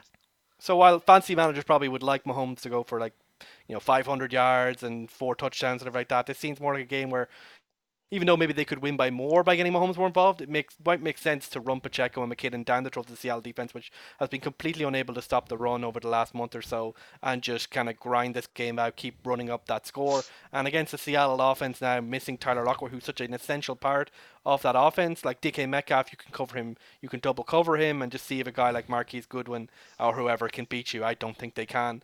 They're fine for like special plays, but if they're like wide receiver two, you're pretty much in trouble. And with Kenneth Walker potentially missing this game, that's just another step down as the other running backs for Seattle are just bad. They're mostly kind of complementary guys. So look, like Seattle have shown fight this season. Geno Smith is, as I said, he's not the problem with this team, but given the injuries, given the issues in defense, it's hard to see Kansas City losing in Arrowhead. Yeah. Next up, we have New Orleans at Cleveland, Ronan. Another one where I've decided to take New Orleans because you boys are both on Cleveland. Yeah, it's one of these technically irrelevant bowls, but we're not going to give them the satisfaction talking about them in any depth.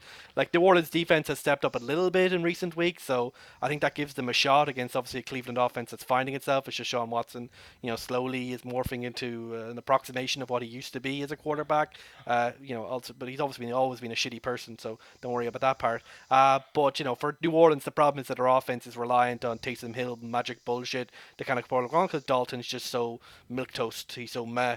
And like at least they got Alvin Kamara going there, so they have something there. So I think this is a pretty close game, but neither of these teams are particularly inspiring to watch. So probably one for the purists only.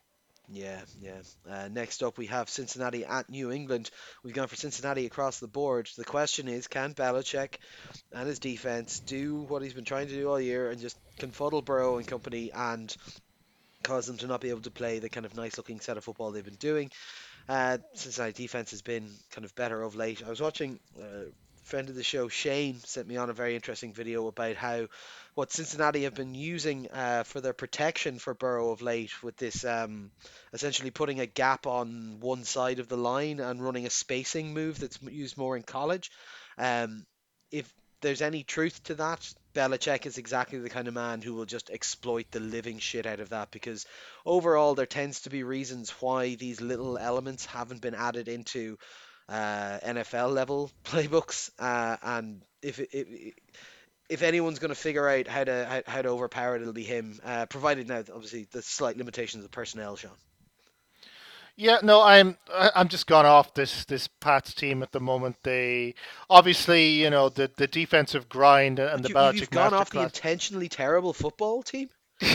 I was really enjoying it. Like in the middle of the season, is kind of like a trolling of football as a concept, but I've just lost my love for this team. They're just really bad, and they're being held up by the fact that they've got a great coaching, but they have very little talent, and it's beginning to be exposed. I mean, I think they'll come up with a great plan, and they'll probably try and drag the Bengals and Burrow and stuff down to their level. But ultimately, they're going to have to score some points at some time. And this Pats offense is just not doing an awful lot of anything at the moment. And I just don't, against what is a pretty good Cincinnati defense, I think that's going to be the difference. I think definitely Belichick will kill a lot of the Joe Burrow magic. Maybe not the whole amount, but he'll bring them down and reduce the amount of points they score. But the other side is going to be a disaster area.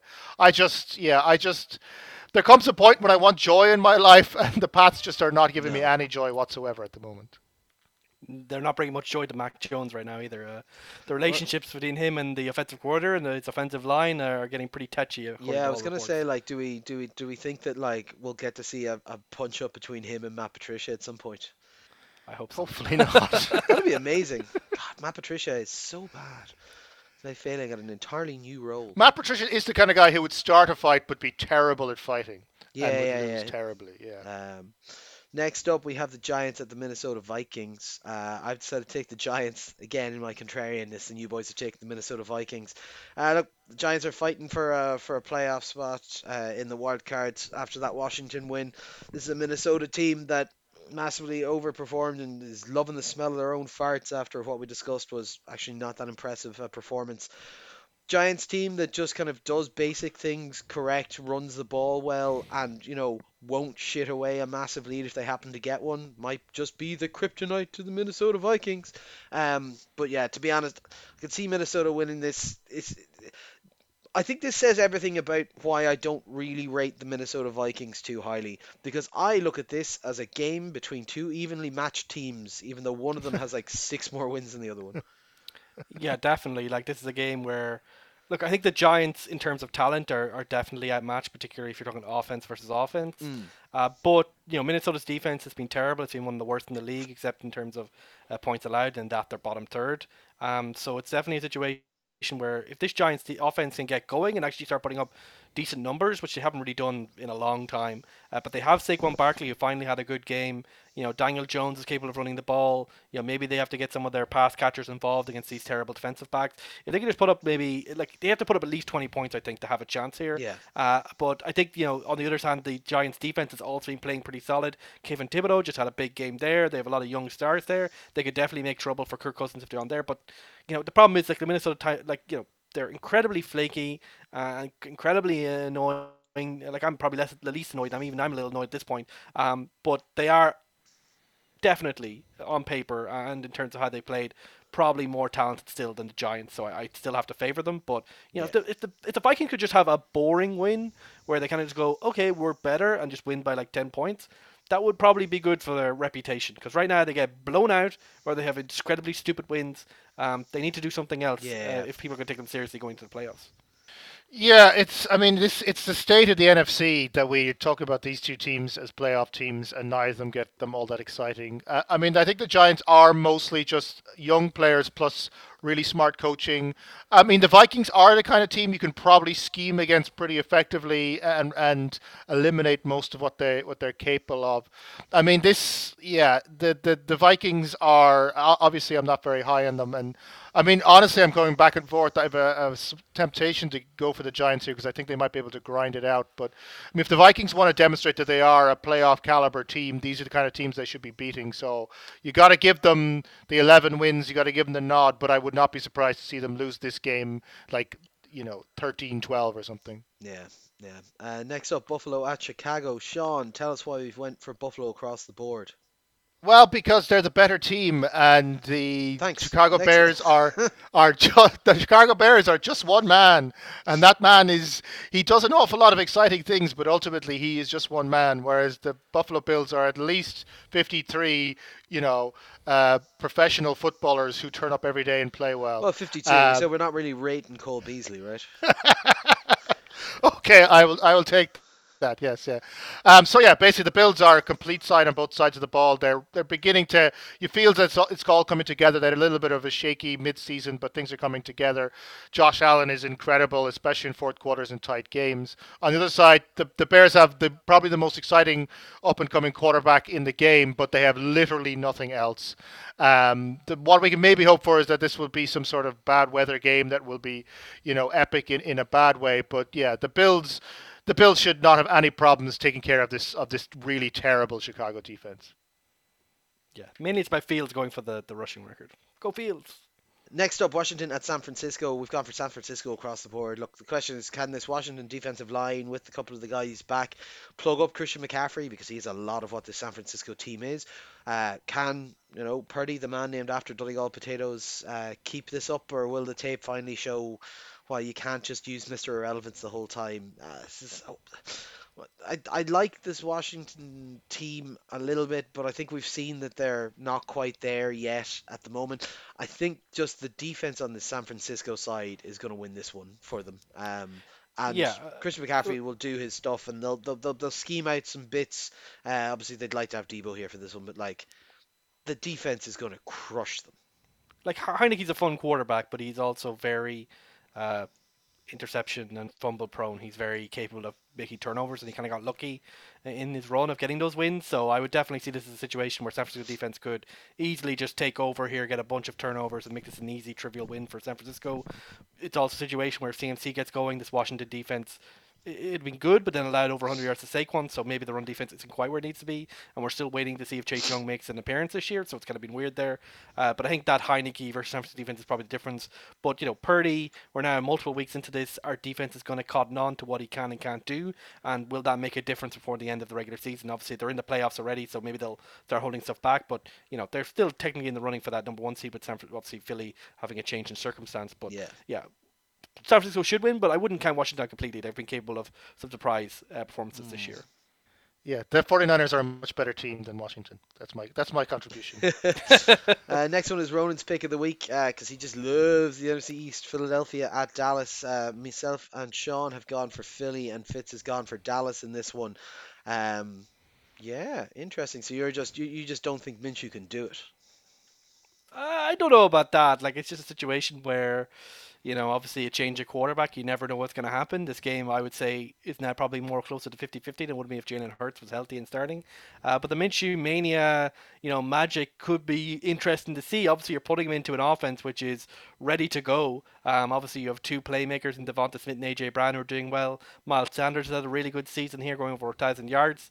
And, the offensive line is one of the best in the league, led by Kelsey, obviously at center, who seems every week to have just, a clear-out play where it's easy for the quarterback to make a running play. I think that's going to be the most interesting thing, is like Minshew is a fairly mobile quarterback, but not quite at Jalen Hurts level. So it'll be interesting to see whether they choose to kind of have him kind of do what I would say is his more improvisational style, for lack of a better term, which is just kind of running around and doing stuff and just seeing what happens. Which, to be fair, when he played for Jacksonville, a team who had no offense, that made sense. But will he rely on that, or just kind of play within the system and allow Sirianni to kind of do what he likes to doing? And that will kind of make sense. And of course, against the Dallas defense, which obviously has been pretty fearsome this year, especially at defensive line, that's a pretty big challenge to come in against. Now, the big thing is, like last week against Jacksonville, we saw Dallas's secondary, which has been severely depleted by injuries over the recent weeks, get absolutely shredded. So obviously, as I said, those two big wide receivers, if Minshew has the arm, he can probably go deep on these guys. He can probably fling it up and just see what happens in 50-50 situations, and they can put on the type of offense they had with Jalen Hurts. And this is a really important game here, because basically, if Philly get this, the number one seed is almost certainly theirs. They will wrap up the division for certain. So it would be nice for them to get that out of the way and have the opportunity maybe to rest players going forward, obviously including Hurts. But Dallas, they're fighting. They're obviously in the wildcard hunt, but this is obviously for pride as much as anything. But Dallas, I think Sean mentioned it in the reviews. They've just been a little bit off recently. Mike McCarthy's kind of wibble wobble nature has been coming up more and more often. It feels like, and Dak Prescott just hasn't been quite the same guy in recent weeks. So I think for them in particular, against a really tough Philly defense, which is actually getting more healthy as we get down the stretch, if they can put up a good, solid offensive performance where they don't make mistakes, run the ball well with Zeke and Pollard, get it to CD Lamb and Michael Gallup, avoid those big mistakes, then that would be a big fillip for them as they enter into the end of the season. But just a fun game. There isn't really that much at stake, really, technically, but I think that actually makes it a bit more fun for me. And obviously the Minshew mania factor just makes it a little bit more spicy overall. No, of course. I think the players will definitely be up for it, though. I mean, it's a division rival, and even if the Cowboys can't really overhaul the Eagles in terms of divisional standards, to to take a win off them will kind of, they can say, well, we're the real winners here, you're the frauds kind of thing. I think there's definitely bragging rights up for grab. And I mean, I really enjoy watching Gardner Minshew play. It'll at least be exciting to see what he does against this Dallas defense. But for me, I mean, the Cowboys, I think they're back to show me what you can do for me. I think I've stopped trusting them, and now they have to give me a demonstration of what they're capable of because side the Eagles have. Haven't been huge in them for a very long time, but they have been proving that they are capable of winning games and quite comfortable, and they've got a good kind of offensive stuff going on. But I agree with you; it does come down to how they scheme up this quarterback situation. Obviously, Minshew's not quite Jalen Hurts, so they'll have to adjust somewhat. And the Dallas defense, even with its defensive injuries and stuff, they can be predatory on those kinds of things. So I Yeah. think it'll be an interesting game, just in terms of rivalry, but also potentially for how these teams might look in a playoff scenario, what they will look like against each other, because they may very well run into each other in a divisional round or something like that. Yeah, yeah. Next up, we have Vegas taking on the Pittsburgh Steelers. Again, contrarian, but I'm not loving this one. Taking Vegas, and you guys are taking Pittsburgh. Like Pittsburgh are trying to get to 500 to keep that streak alive. Pickett's back. But this just feels like exactly the stupid kind of game that Vegas will then win and then point to as an excuse for not changing anything next year. But yeah, it's dumb game. Two teams that are going nowhere. Yeah, basically just can Vegas put up a stupid win, or can Pittsburgh keep the dream of winning 8.5 games alive? Yeah, this the Yeah, only thing the only thing that really matters in the NFL right now is the Tomlin streak. the That's stakes the have real. never been so fucking irrelevant. Next up's my pick of the week, actually, Green Bay at Miami.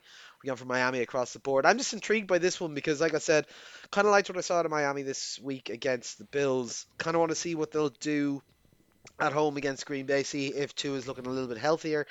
Whereas Green Bay are actually shaping up a little bit more, looking like they actually might be going at a wild card spot. Their offense has really kind of come back together, but it's a defense that Miami should be able to get going against. So I'd imagine we'll see some exciting plays. Like should be good offense, should be good defense. Overall, it's not like the highest ranking game, but I just think this should be entertaining to look at. Two teams trying to round themselves into form. One almost certainly looking at a wild card, the other one hoping to get there. But I think it could be a compelling game.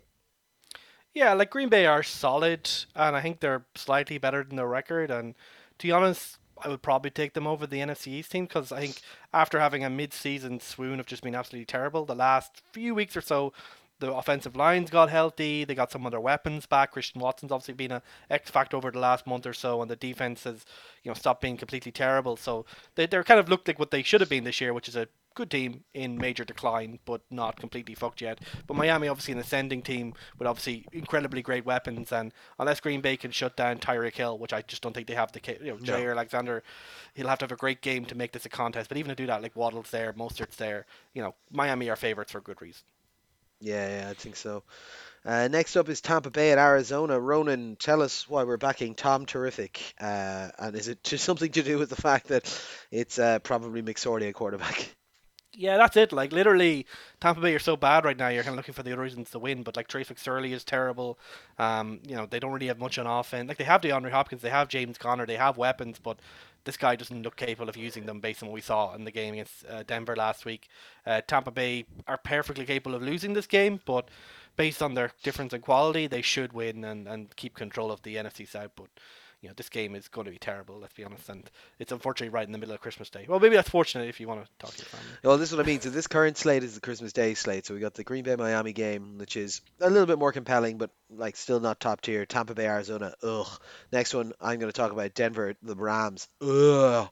Uh, we're going to all go for Denver in this one. Yeah, like the Rams are basically in shutdown mode. Denver are trying to justify having spent $250 million on this guy, so they're going to really be fucking going for it. Yeah, one of these coaches wants to keep his job and is in threat. The other is like, I'm just gonna cut, like I'm putting everyone in IR. I don't give a fuck. Yeah, it's just a bit of a messy one, but yeah. So we're gonna go for Denver and presume that that's kind of like Baker's not gonna do anything. Nothing's gonna be too surprising here. Yeah, And and then a game which we thought would be boring, but sudden X factor coming in late with the chair.